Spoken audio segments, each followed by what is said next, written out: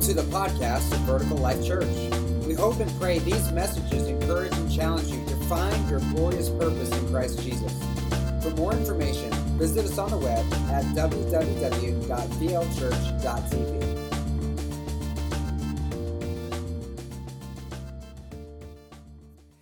Amen. Thank you, Scott.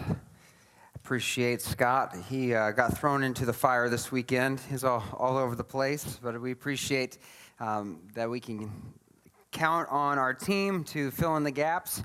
And are you guys excited to be here today?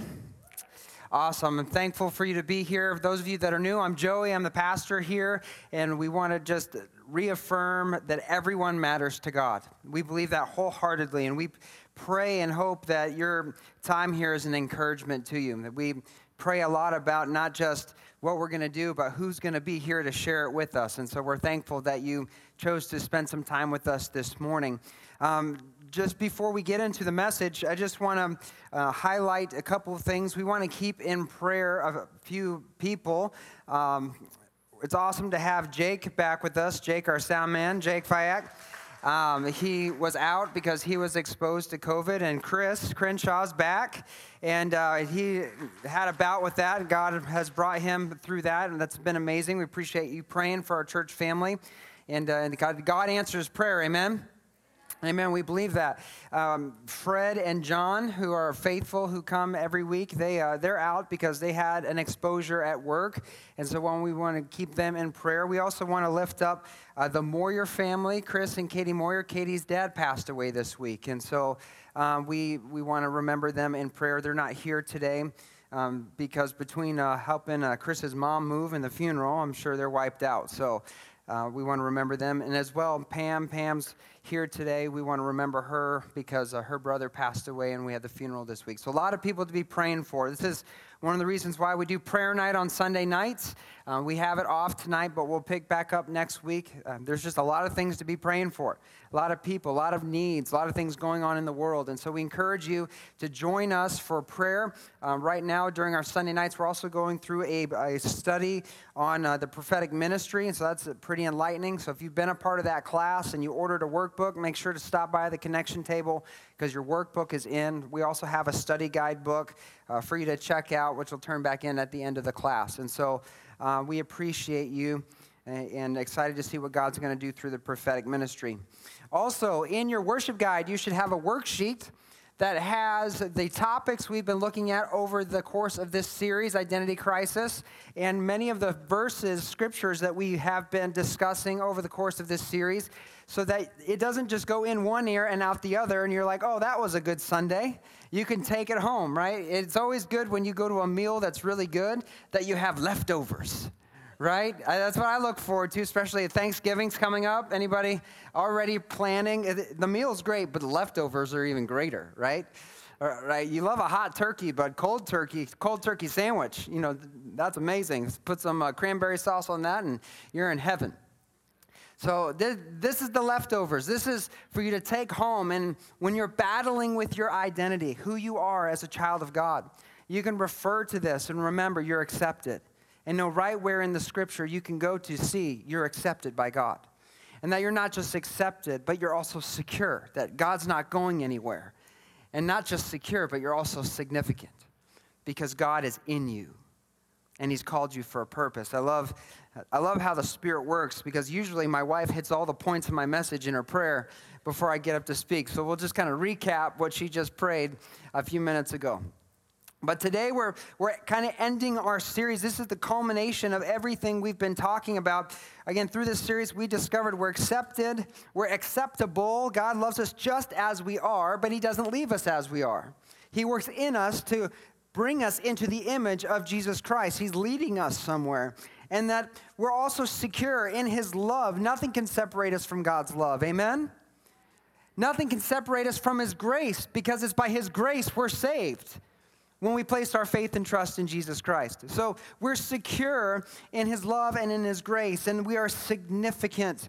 We are unique. We talked last week about what it means to be a child of God. And not just in the here and now, but the inheritance that's coming for us one day. When Jesus returns and he brings everything under the will of the Father, when literally heaven comes to earth, and just as he prayed, on earth as it is in heaven, one day it will be on earth as it is in heaven. And we will receive an inheritance that neither thief can steal, nor rust or moth can corrupt. It is an inheritance that is eternal for all time that we'll get to enjoy forever and ever and ever. And that makes us incredibly significant. But today, beloved, we're going to discover that we are powerful. You are powerful. See, we've covered ways the world and the enemy is coming against our identity as children of God and our belief in who we are. We're not rejected. We're accepted. We're not unacceptable. In Jesus, we're acceptable. It is the gift, this salvation, this being born again. It is the gift that keeps on giving, not simply to forgive us of our sins or adopting us into the family of God, but elevating us to a standard of significance in this inheritance that we have. And so though we live now in this, what theologians call the now but not yet reality, there are things that are true now. There are promises we have that are true now. You have a home in heaven. Jesus said, I'm going to prepare a place for you. It's true. There's a home for you in heaven. But you haven't experienced that home yet because you haven't gotten to heaven. But one day you will. So your home is there, but the experience of that promise is coming in the future. That's the now but not yet. And there's many things in Scripture that fall under the now but not yet reality. Are we seated in heaven with Jesus? Yes, right now, but physically not yet. So there are spiritual realities that are true, and there are physical realities that we're waiting to be fulfilled at the return of Jesus Christ. So we live in this now but not yet reality. The fullness of what we will experience will happen one day. But right now, in the flesh, in this world, in this time that we find ourselves in, we are experiencing a snippet, or what Paul calls in Romans chapter 8, a foretaste of the future glory we are going to receive. So in the now, we get to experience glory, but it's not the fullness of it. It's like back in the Old Testament where Moses asked God, God, show me your glory. I want to know you so intimately. God, let me see your glory. And God says, if I show you my face, you'll die. So I'm just going to let you see my backside. So he hides him in the cleft of the rock till he walks on by, and then Moses gets to see him from the rear. Right now, we're getting a rear view. But one day, we'll get the full frontal. One day, we'll get to look in the face of God and not die, but glory and worship for all eternity. Let's get it on, Jesus. Come on. We're waiting. But right now, as we're waiting for future promises, God did not leave us here just to sit in church pews and twiddle our thumbs until that day. In Ephesians chapter 2, verse 10, Paul tells the church of Ephesus that God didn't just save us to sit, that he has work for us to do. In Ephesians 2:10, it says, we are God's masterpiece. Somebody say masterpiece. We are God's masterpiece. He's created us anew in Christ Jesus so we can do the good things he planned for us long ago. Lord God, we thank you for your presence. God, I know you're here. I can sense you in the room. And God, we just ask you to open hearts, open ears, open minds. God, give us ears to hear, a mind that can understand. Give us eyes to see, and a heart ready to believe what you have for us today. Lord, if there's any of me in this message, get it out in Jesus' name. And I pray, God, your Spirit would speak. And I pray, God, that today, what binds the identity of the children of God would be broken in Jesus' name. And the sleeping giant would arise to find its place in the kingdom of God. Our world is in desperate need of a church alive. And our communities are dying because we're still sitting in pews. rather than fulfilling the work that you've planned for us long ago. So God, we ask for conviction, not condemnation from the enemy, but conviction that makes us move from where we are to where Jesus is, that we may join him in the work. And this we ask in Jesus' name. If you agree, all God's people said, amen. We good there when we call it? No, you guys got an hour? We ready to go? We are God's masterpiece. He created everything you see.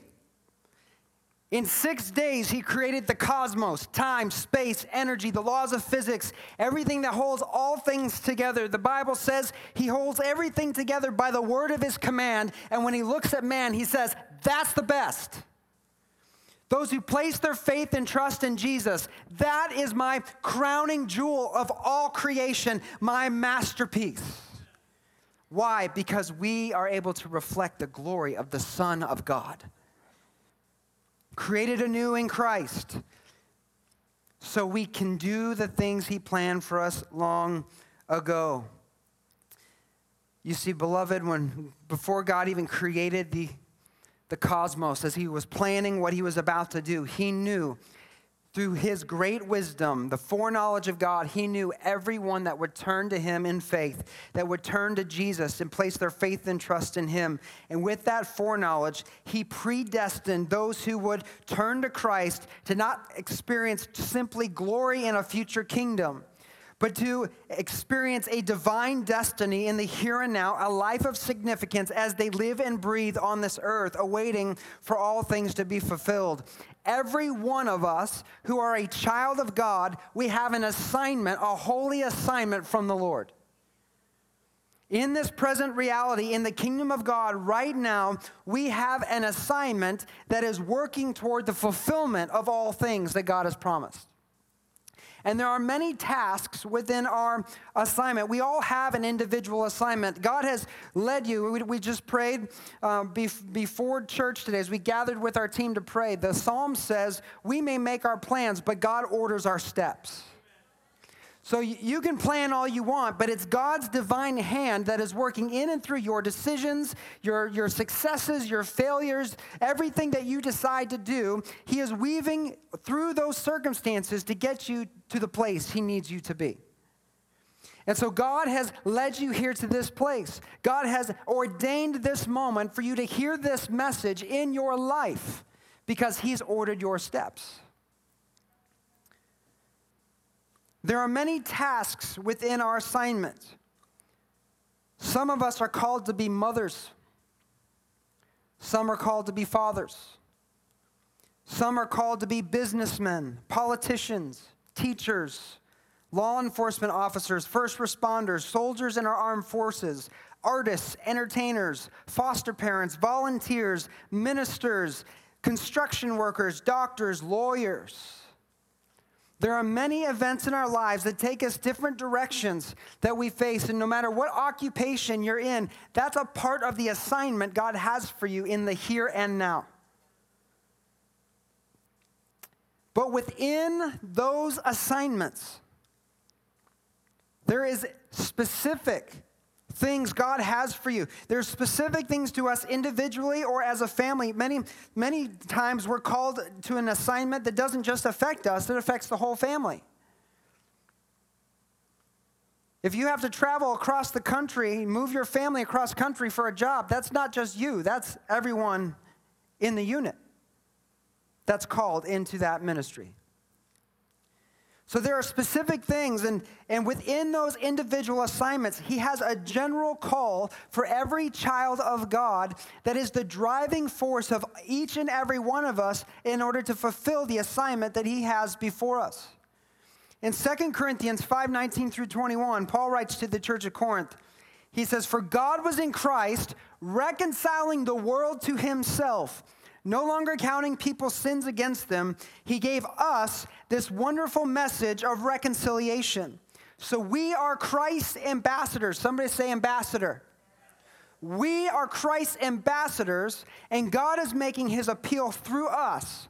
We speak for Christ when we plead, "Come back to God." For God made Christ, who never sinned, to be the offering for our sin, so we could be made right with God through Jesus Christ. God sent Jesus on a singular mission to reconcile the world to himself. When he left, he passed that mission on to the church. Not only do we represent Jesus in the world, I love just like looking at verses line by line, because we don't just represent him with how we live. It says we speak for him. We speak for him. When we plead to people, come back to God, we are speaking on behalf of God Almighty. When we share the gospel and invite people to turn to the Lord, turn from your sin, trust in Jesus Christ as your Lord and Savior, we are speaking on behalf of the God of this world. Think about the awesome privilege it is to speak for God, but also the awesome responsibility to speak for God. We represent Jesus to the world. It's a common idea that we are the Bible the world is going to read before they even open and read the Bible. Beloved, it's through our lives the world gets to see what Jesus is really like. If people were going to gauge what Jesus was like by looking at your life, what would they think about Jesus? That hurts me. That hurts me. Because I know I don't measure up.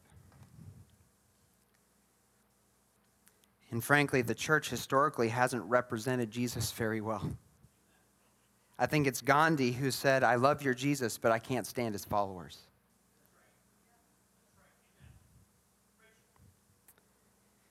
And I meet people all the time who've been hurt and burnt by churches and church people.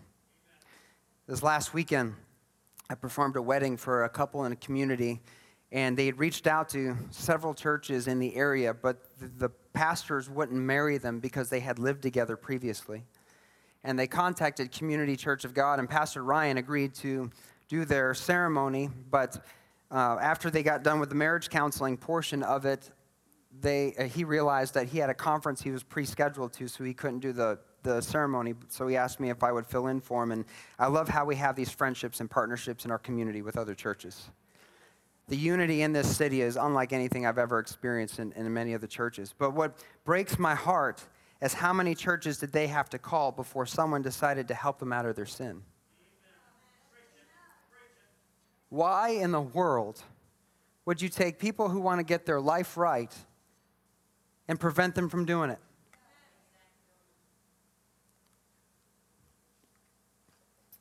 There have been people that have been hurt by churches and by church people who are supposed to represent Jesus. What did Jesus do to the woman caught in adultery?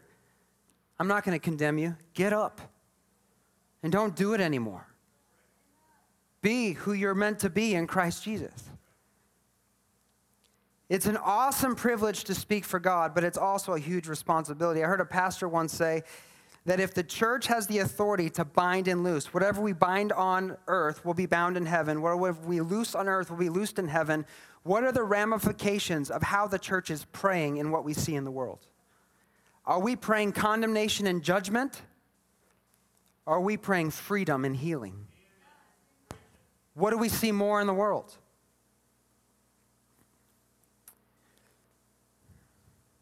You see, we have a mission.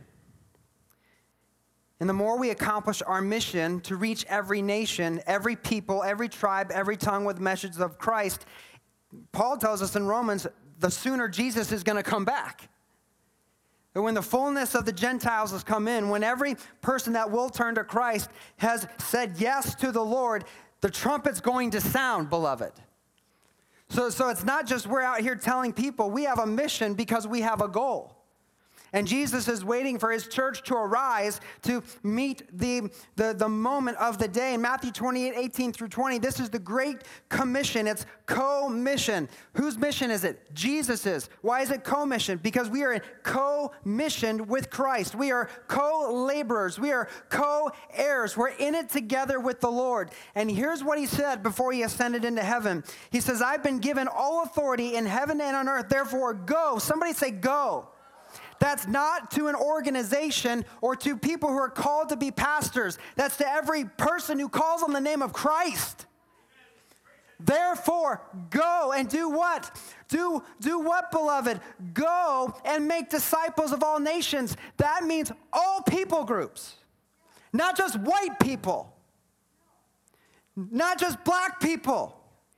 Not just those that make you comfortable or those that dress like you or you fit in well with. It's all people. And guess what? He says to you, go. Go and do it. Go. Preach the gospel to every nation, baptizing them in the name of the Father, Son, and the Holy Spirit. And get this, I'm going to be with you till the end of the age. It's co-mission. We're not doing it alone. He is doing it with us. If we're doing it. See, we're not simply just to tell them about Jesus. We're to lead them to him. Go get them.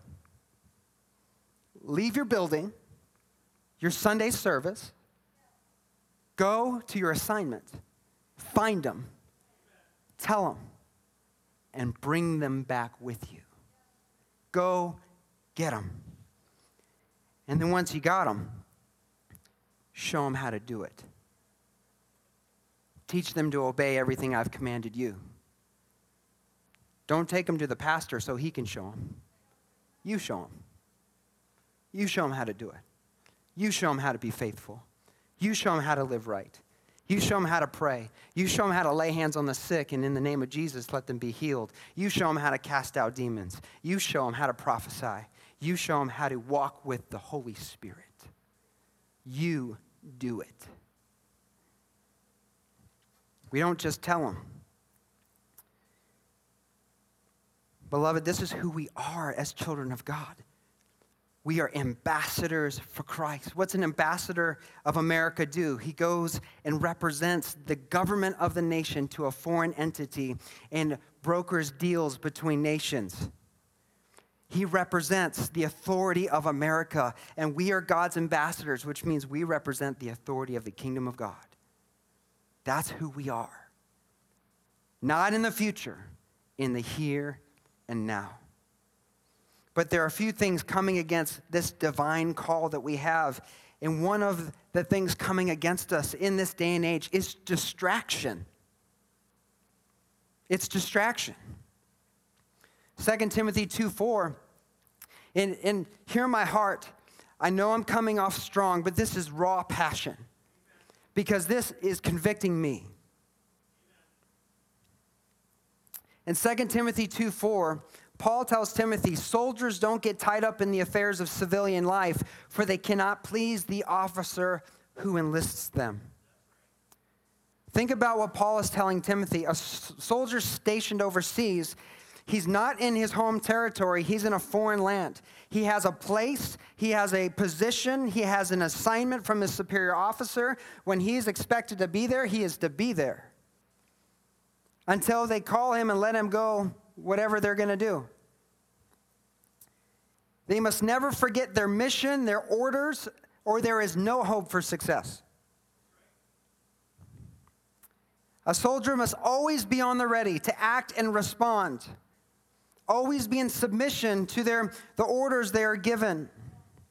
If a soldier stops holding fast to their orders, to their mission, or gets intertwined with the locals and in the local culture, and they get too comfortable and they stop showing up for duty, then they may even unintentionally abandon their post. They leave everyone and everything else vulnerable to attack.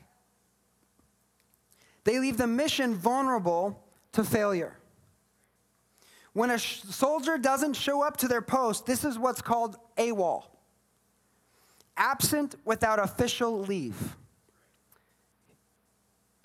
The official definition says, absent without official leave, but without intent to desert. So you might not be in your heart as a soldier wanting to desert the military. You've just gotten so lax and comfortable that you're shirking your responsibilities and just aren't where you're supposed to be. What Paul is encouraging Timothy, he's saying, stay on mission. Remember who is the one commissioning you, so you don't become spiritually AWOL. You're not found where you're not supposed to be. You're not leaving your brothers in arms vulnerable.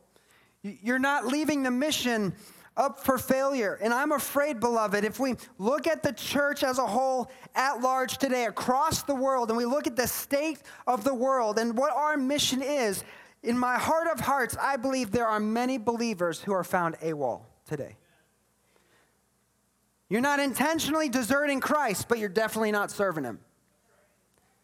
You're not on mission. You're not on assignment. You have forgotten who you are and what you're supposed to be doing. Jesus, in the parable of the seeds, he talks about people like this. In Mark 4:18-20, he says, the seed that fell on among thorns, he talks about 3 different kinds of seed. The farmer throws seed into the ground, and it lands on 3 or 4 different types of soil. And he gives the interpretation of what each mean. And the seed that fell among thorns, he said, represents others who hear God's word. But all too quickly, the message is crowded out by the worries of life, the lure of wealth, and the desire for other things, so no fruit is produced. And the seed that fell on good soil represents those who hear and accept God's word and produce a harvest of 30, 60, or even 100 times as much has been planted.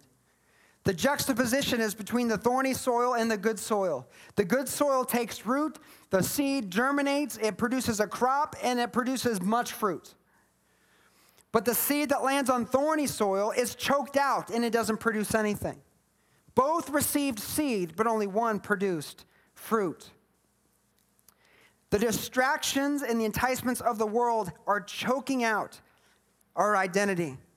Notice it's not just financial worries or the love of money that chokes out the seed of God's word in this soil. It's also simply the desire for other things.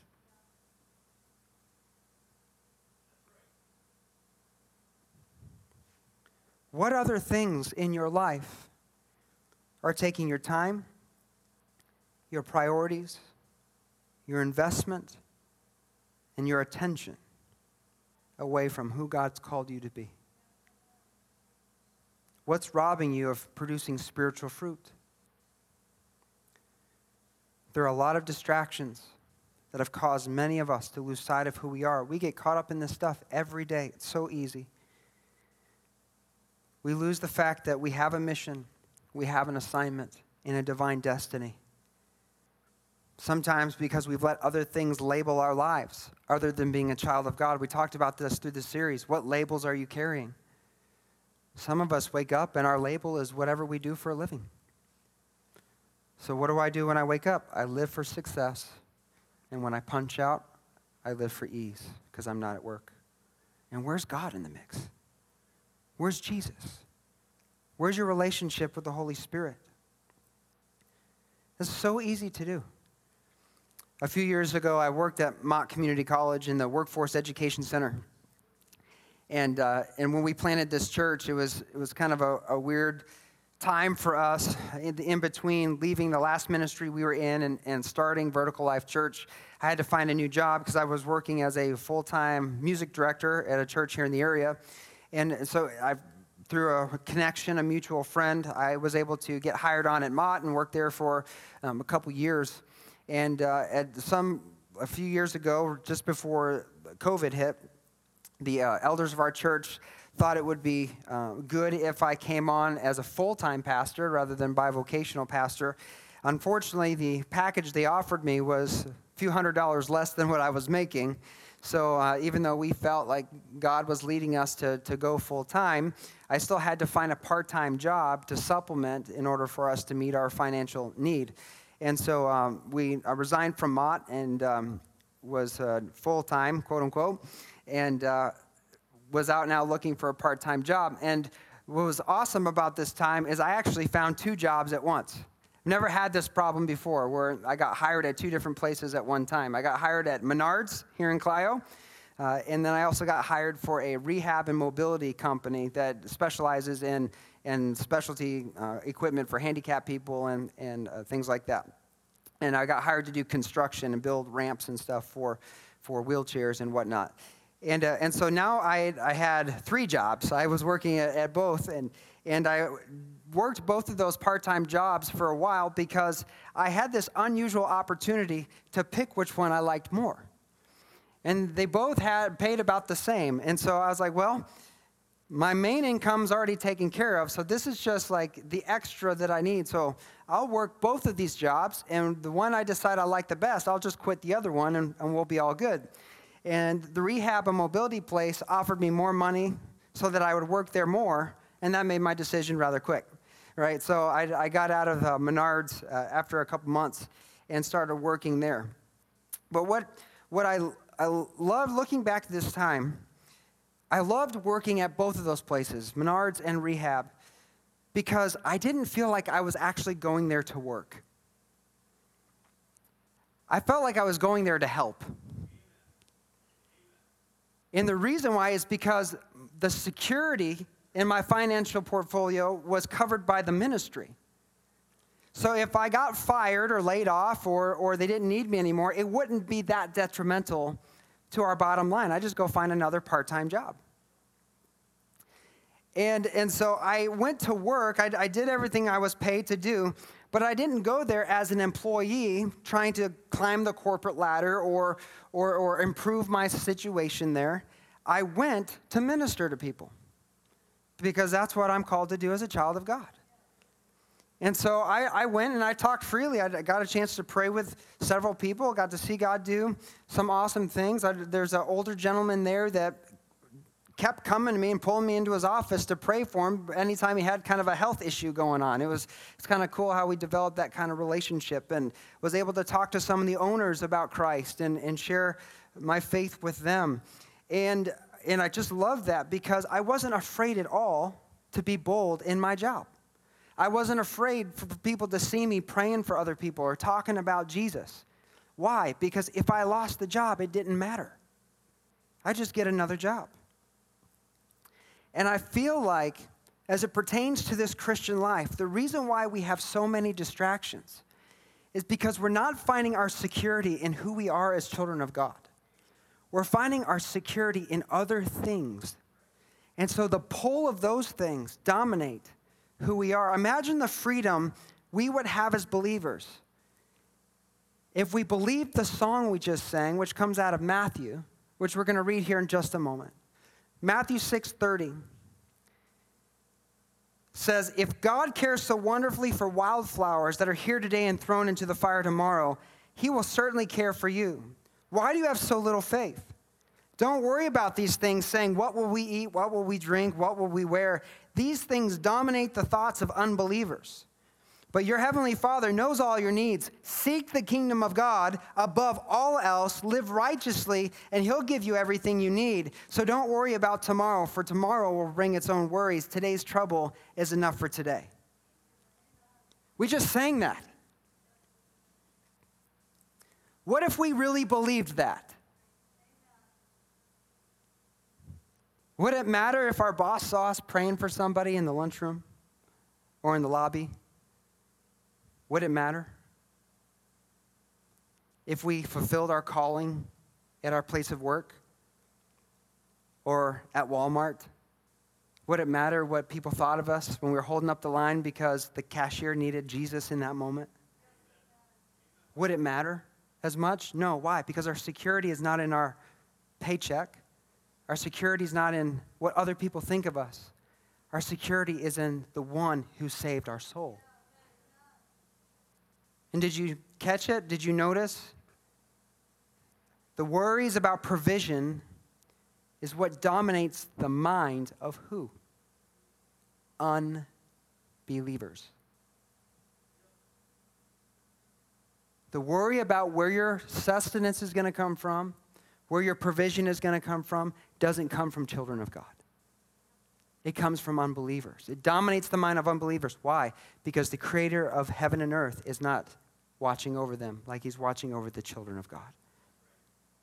God has promised, seek the kingdom of God first above all else. Live righteously, and you'll have everything you need. He'll provide everything.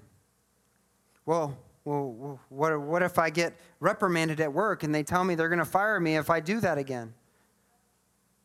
Won't God provide you another job? Isn't it up to him to determine what your assignment is? If you lose your job, guess what? You didn't need that job.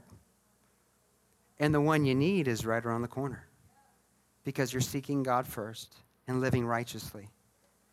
Well, what about my bills? What about, all the money that I have going out? Is God not your provider?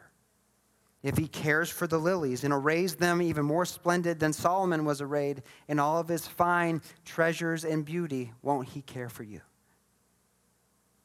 Where is our faith? If we could grow in this understanding of who we are as children of God and believe his promises to us, it'll be so much easier to let go of the attachments and the distractions we have in the world. Beloved, this world is passing away and everything in it. Nothing is going to last forever. You realize that? Nothing's going to last. When you die, doesn't matter how many overtime hours you put in. When you're with Jesus for all eternity, is it going to matter that your boss got mad at you your second year? We need a perspective shift. We have such a little time to fulfill the calling that God has on our lives, to get distracted in civilian life. Beloved, we have been saved for significance. All that matters in this life is what we do for Jesus Christ. That's it. That we fulfill our calling. We work our assignment. We're faithful in what he's called us to do and who he's called us to be. Because that's what's going to live for eternity. When Jesus rewards us when we stand before him, think about it. When we stand before God, there's two judgments in prophecy. There's the judgment of Christ, which I'm glad I'm going to. And then there's the great white throne before the Father. You know when the Father calls you in to face him, the belt is coming off, right? You know that when Dad's like, go upstairs and wait in your room. It's a bad day. It's a bad day. And the worst part is waiting. Waiting. And then when he comes in, it gets real bad. But when we stand before Jesus, we don't stand to account for the bad things we've done. We stand to be rewarded for the good things that we've done. And Jesus said, lay up for yourselves treasure in heaven where nothing can corrupt it. Crowns of glory. The things that Christ is going to give us. That's what really matters. Beloved, people are not rejecting you. They're rejecting the one who sent you to them. And we have too many distractions and excuses that we're using to defend the fact that really we're relying on other things to give us security than the God of this world. And it causes us to get lost in civilian life. This is a mindset issue. Soldiers of Christ are getting lost in the crowd. And too many believers are AWOL in the kingdom. And I believe we're living in a day where God's saying it's time to return to your post. It's time. The second thing that's coming against us, it's been one of the enemy's major plans of attack, is really religion. We all struggle with religion. If you've grown up in the church, you struggle with religion. A spirit of religion has crept in the Christian church. If you go back in church history, you can see the moment this became really a dominant force when the true faith was hijacked by Rome and they institutionalized the Christian faith. And we've been struggling with that ever since. Even the groups that broke off of the Catholic Church, that reformed things like the Lutheran, Episcopal, all the Protestant organizations, they still are steeped in heavy religious mindsets. There are other groups that were formed outside of the Catholic Church that were independent, they developed their own belief systems and practices they use to weigh against all other groups and are steeped in religion. Matter of fact, right now, last statistics I've seen from 2010, there are over 33,000 plus Christian denominations in the world. And that was 11 years ago. Why is that? Because people are forming groups thinking they know how to do it better, and they're pinning themselves against everybody else. No, our way's the right way. No, our way's the right way. No, our way's the right way. And so we have this fighting amongst the body of Christ, but also we have this ingrained belief system that we've got it figured out. This is the right way to do it, and anything that challenges that is shunned and not accepted. The spirit of religion is alive and well. And one of the ways he works against our identity in Jesus Christ is to get us focused on stuff that doesn't matter in the name of doing something good. When I was growing up in the church, man, people thought that hell was freezing over when drums first arrived in the auditorium. My goodness. Well, we had to plead with the pastor to get our own youth service on Sunday nights. We finally did. It was in another building, but because a parent walked by and could hear loud music, we got in trouble. God's presence has thunder and lightning. You think he has a problem with volume? Seriously. Read Psalm 150. There are drums in there. Well, that's Old Testament. Yeah, but Jesus seemed to think it was pretty important. He kind of fulfilled the whole thing, right? One of the most obscure stories in the Bible, this just like, when God revealed this to me this week, man, I was like, how did I miss this all these years? One of the most obscure stories is, there's only two stories that are told about Jesus when he was a kid. His birth and the time his parents lost him in Jerusalem. I want you to see something. In Luke 2:41 through 44, it says, every year Jesus' parents went to Jerusalem for the Passover festival. When Jesus was 12 years old, they attended the festival as usual. After the celebration was over, they started a home to Nazareth, but Jesus stayed behind in Jerusalem. His parents didn't miss him at first because they assumed he was with among other travelers. But when he didn't show up that evening, they started looking for him among their relatives and friends. Verse 49, it says, they finally find him and they're talking with him, and Jesus says, why did you need to search, he asked. Didn't you know I must be in my Father's house? Other translations will say about my Father's business. But they didn't understand what he meant. Think about this story. The Passover was one of Israel's highest holy day feasts. They would come from all over, many countries, to come to Jerusalem to celebrate this festival. Mary and Joseph were going to fulfill their religious duty that was required by the law that they did every year. In the process of worshiping God, fulfilling their religious duty, they lose Jesus. They don't even recognize he's not there until they discover he didn't show up when they expected him to.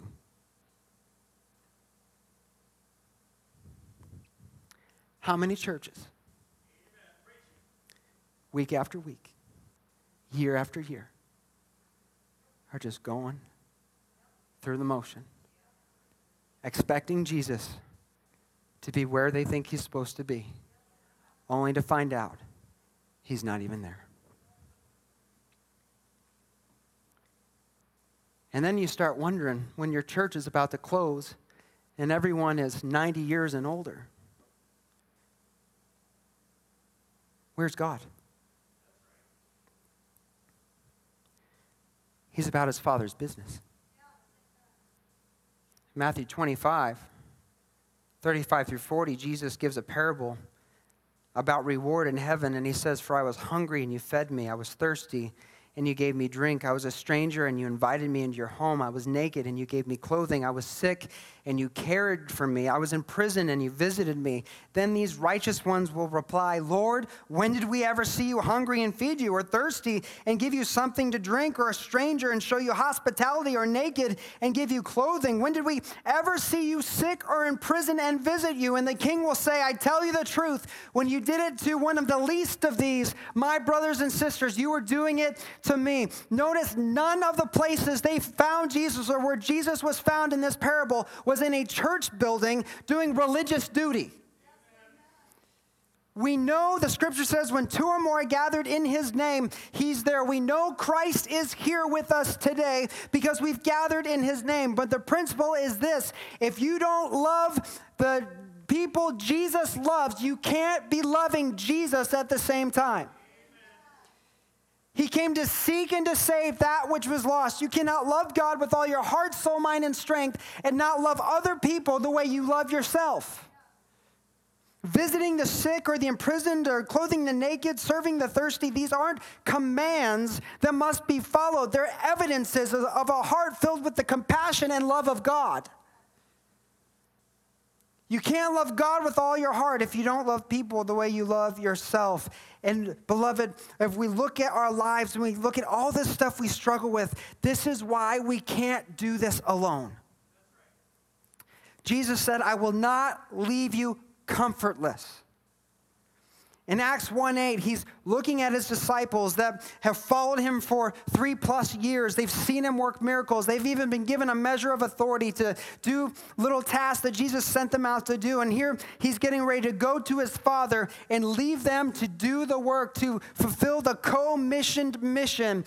And here he says in Acts 1:8, you'll receive power when the Holy Spirit comes upon you. Then you'll be my witnesses, telling people about me everywhere in Jerusalem, Judea, Samaria, and to the ends of the earth.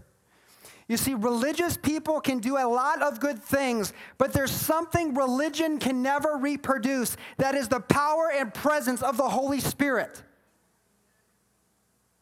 Paul told Timothy that there will be people who act religious but deny the power that can make them godly. The power and presence of the Holy Spirit is the ingredient that makes the transformation from old to new. From what you were to who God has called you to be, it unlocks the benefits that come with being a child of God. The power to make you godly. What Jesus is saying to his disciples, and these are people that knew Jesus, he's saying there's a missing ingredient in your life. And it's the very thing that's going to empower you for the mission I have for you. That's going to give you what you need to accomplish that which I have put before you. It's the power and anointing of the Spirit in your life. You see, Jesus didn't baptize with water. We baptize with water. Jesus baptizes with fire and the Holy Spirit. He baptizes with power.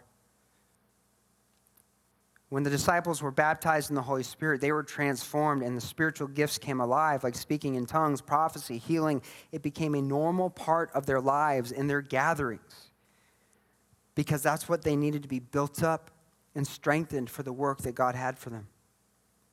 This is why we're commanded by Paul in 1 Corinthians to pursue the gifts of the Spirit, to walk in the Spirit in Galatians, to be filled to the overflow, like being intoxicated with wine by the Spirit in the book of Ephesians, that the Spirit would occupy the totality of our lives. And when he does, we're assured miracles are going to happen.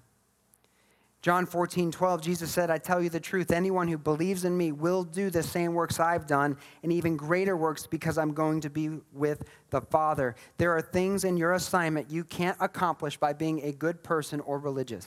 You need the Spirit. You need to be filled with the Spirit. You need to be flowing in the Spirit. You need to be walking in the Spirit. You need to know his voice. You need to know when he's saying go left or go right. You need to know when he's saying go forward or stop. You need to be so connected with the Spirit that you and God, your thought process is almost one and the same. Because of what we're doing is of such significance, we can't get lost in civilian life. There's a special anointing on the child of God It's the gift of the Holy Spirit, baptism into his power and love. And this is what makes faith real. This is really what I struggled with so many years. And sometimes I even do to a degree.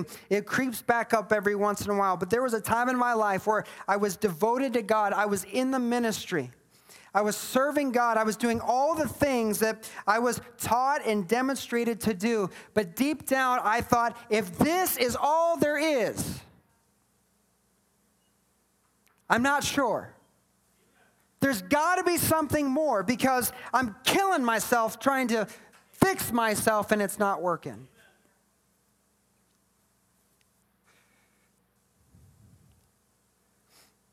And then the Holy Spirit touched me. And my faith was no longer an idea. It was real. I could hear God's voice in a way I've never heard before. Visions and dreams. Laying my hands on the sick and actually seeing them healed. Prophesying and things coming true. The things you read in the Bible. This is one of the most incredible things. And this isn't to brag. I'm just saying this is what God has for, what did he say? Anyone who believes will do the same work. It's for all of us. I went from reading it on the page of the scripture to experiencing it in my everyday life. That makes a difference. It makes a difference. We are given the Spirit to be filled so we can be an ambassador for Jesus Christ, so other people can encounter Christ through your life. Ephesians 3:20 says, now all glory to God who is able through his mighty power at work within us to accomplish infinitely more than what we might ask or think. There is a power in you if you're a child of God. The problem with believers is not the power that's in us, it's letting the power come out of us. Letting out what God has put in. As a child of God, you are powerful because there is a power in you that God is going to use to do beyond what you could ask or think in your life. And what is that power? It is the Holy Spirit of God. It's the game changer for the disciples. These disciples, they were in the upper room praying, waiting on the Lord, just as he promised, but they were in fear for their life because their master was just killed. And now they're being persecuted, and they're waiting for the coming of the Spirit, this promise. And we go from Peter denying Jesus 3 times, Thomas doubting, unless I see him for myself and put my hands in his side and in his scars, I'm not going to believe. And here they're racked with doubt, they're racked with fear. Jesus has gone to heaven. The Holy Spirit comes and they get filled to the overflow. They bust out of that room with the mighty rushing wind. They begin speaking in tongues and the whole city comes out to see what's going on. You think they're running for their lives? No, they're laughing, falling over. They're just uproaring with what God is doing. People think they're drunk. And Peter even had to say, it's 9 a.m. We're not drunk. It's too early for that. It's just hilarious. You read that in the scripture. But they're overcome with the presence of God. And then Peter, who denied Jesus 3 times, stands before the crowd and declares the works of God. And 3,000 people become believers in a single day. The difference maker is the Holy Spirit. At the end of the book of Acts, when you read it, Paul comes across these disciples who have been disciples of Christ now. They were John's disciples. Now they're disciples of Christ for like 30 years. And he asks them a simple question. He says, have you heard of the Holy Spirit? And they're like, we have no idea what you're talking about. And he says, well, let me introduce you. He lays hands on them and they get filled with the Spirit, speak in tongues, and their lives are dramatically transformed. 1 Corinthians 14:21, Paul says, it is written in the scriptures, I will speak to my own people through strange languages, through the lips of foreigners, but even then they will not listen to me, says the Lord. So you see that speaking in tongues is a sign not for believers, but for unbelievers. Prophecy, however, is the benefit for believers, not unbelievers. When the disciples spoke in tongues for the first time, it was before a whole host of Jews who believed God, knew his promises, but didn't believe in Jesus Christ. When the tongues were spoken, it was a sign to them that God's promises were now being fulfilled. Some of you need an encounter with the Spirit. so that you can see the sign and encounter the sign that takes you from wondering about his promises to knowing his promises.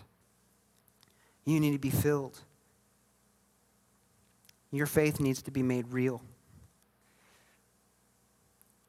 But then there's that religion that gets in the way. Oh, that speaking in tongues stuff, that sounds weird. Yeah. From an unbeliever's point of view, it does. But from a believer's point of view who's encountered it. 1 Corinthians 14:4, Paul says a person who speaks in tongues is strengthened personally. Anyone here need to be strengthened? It's from God, and it's a gift to build up your most holy faith. It's given to strengthen you, to move your faith from concept to reality. When I first began to speak in tongues, I was amazed that when I prayed, I actually felt like in the Spirit, I was accomplishing more with words I couldn't understand than trying to come up with words I could figure out for myself. The gift is to build greater faith, to grow in your connection to the Lord. But even when pursuing the Holy Spirit and the gifts of the Spirit, we can pursue it from a wrong place. We can hear all the stories and we can hear, oh man, wasn't that testimony amazing? And we can want that for ourselves, but not really want it because we're wanting the one who gives the gift. We can want the gift so that we have a cool story to tell. There's a man in Acts chapter 8 named Simon the sorcerer. This was his issue. When Simon saw Philip, see, the thing about Simon the sorcerer, he was well known. He was very powerful with dark magic. People feared him. But Philip came preaching Jesus, and the light bulb went on, and he's like, oh, his power is greater. So I'm going to start following Philip. So Simon was saved and baptized and was following Philip, being discipled for Christ. And then Peter comes with another disciple, and they begin laying hands on the new believers, and they begin being filled with the Spirit, and everything is like being reproduced that happened with the earlier disciples. It was a great moment. And in verse 18 of Acts 8, it says, when Simon saw that the Spirit was given when the apostles laid their hands on people, he offered them money to buy this power. Let me have this power too, he exclaimed, so that when I lay my hands on people, they'll receive the Holy Spirit. But Peter replied, may your money be destroyed with you for thinking God's gift can be bought. You can have no part in this, for your heart's not right with God. Repent of your wickedness and pray to the Lord. Perhaps he'll forgive your evil thoughts. For I can see that you're full of bitter jealousy and held captive by sin. Verse 24, pray to the Lord for me, Simon exclaimed, but these terrible things won't happen to me that you said. He offers Peter money. So again, he was saved.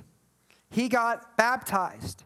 But when it came to the Holy Spirit, he couldn't participate. Why? Because he really wasn't in it for Jesus. He was in it for himself. And Peter says, you can't buy this gift. Why? It's God's grace. You receive it by faith. You can't have any part of this because you're still trying to earn God's favor. You see, this is what religion does.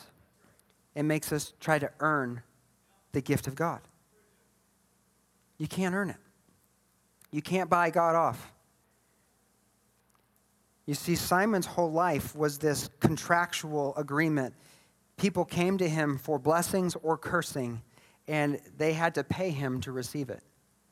So when it came to the Holy Spirit, what's he do? He goes and he offers money because in his mind, that's what he thinks has to happen. And Peter's like, no, go pray to God. Maybe he'll forgive you. And isn't it awesome that when you ask God's forgiveness, he's faithful and just to forgive you of your sins and cleanse you of all unrighteousness? He is such a forgiving God. But what's Simon say? You pray for me.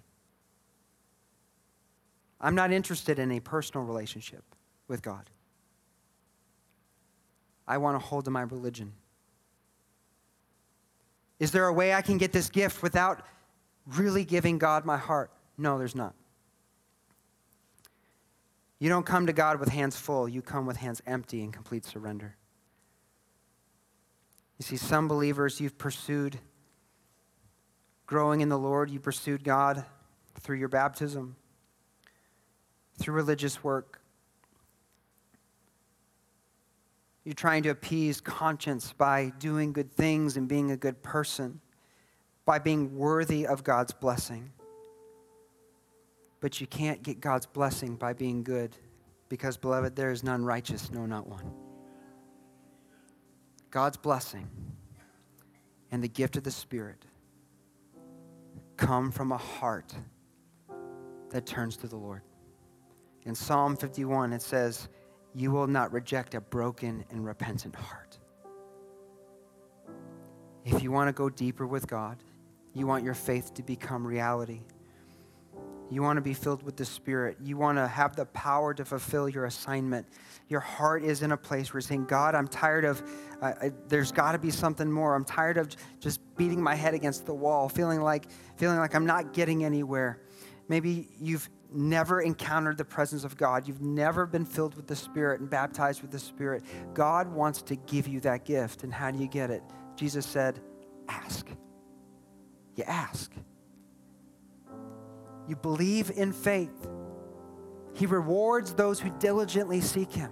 You come before him and say, God, I'm not worthy. I'm just thankful Jesus is worthy. And I'm giving you my heart and my life, whatever you want to do. My hands are empty. You fill them up. My heart is clean. You fill it up. You fill me with your Spirit. Empower me to do what you've called me to do before the foundation of the world. And I believe that God is going to touch some people here today. And it's going to be awesome. Well, what if I start speaking in tongues? We'll celebrate with you. Well, what if they're praying for me and I do that thing where people just fall down at random? We'll catch you. And we'll thank Jesus. Well, what if something weird happens? That's awesome, because when God moves, it's weird. Why? Because it's supernatural, not natural. It's time to get out of civilian life. It's time to wake up to who we are in Christ. It's time to let go of religion and works and all the stuff Jesus died to settle before God. And it's time to come before him with an open heart and say, God, fill me to the overflow. Fill me with your Spirit. I'm living for you. I'm walking my assignment out. I'm going to enter this mission and I'm going to give my life to you. Wherever you want to take me, take me. Wherever you lead me, lead me. Whoever you want me to speak to, you have my voice. Whoever you want me to serve, you have my hands. Wherever you want me to go, you have my feet. I am yours and yours alone. It's time. It's time. It's time to give God the worship he deserves. It's time to rise as the children of God. If you're a child of God in this place, put your hand over your heart and repeat after me. I am powerful because greater is he that is in me than he that is in the world. I am powerful. I can do all things because greater is he that is in me than he that is in the world. Like you mean it. I am powerful. I can do all things through Christ who gives me strength, because greater is he that is in me than he that is in the world. Let's stand to our feet, beloved. Thank you, Jesus, for what you're about to do. Thank you that the sleeping giant is arising for this time, this day. God, thank you for such a time as this. You are calling us out. God, thank you. You are pouring out your Spirit. God, I thank you for those you're going to touch right now. It's going to be a game changer. God, thank you for those who are going from I think it's true to I know it's true. God, I thank you for what you're about to do, Lord Jesus.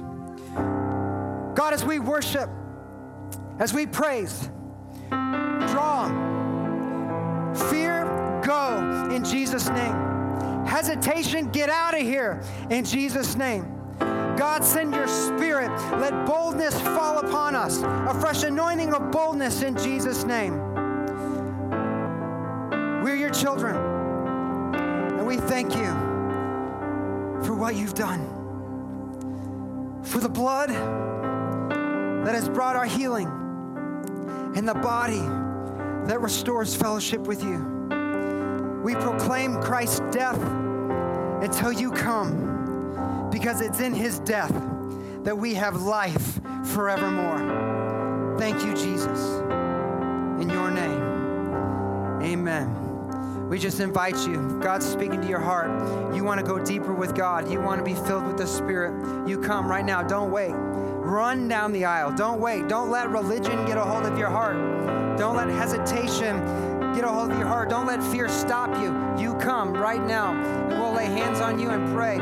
If you want a fresh anointing, maybe you've been walking with Jesus for a while, you've been filled with the Spirit, but you've just been feeling like a desert in your spiritual life, you come and we'll pray for a fresh anointing. If you need healing in your body, we'll pray that you receive healing. Whatever God is speaking to your heart, you come. If you've been dealing with oppression, there is a darkness in your life, Jesus came to set the captive free. You come, and we're going to pray those chains break in your life.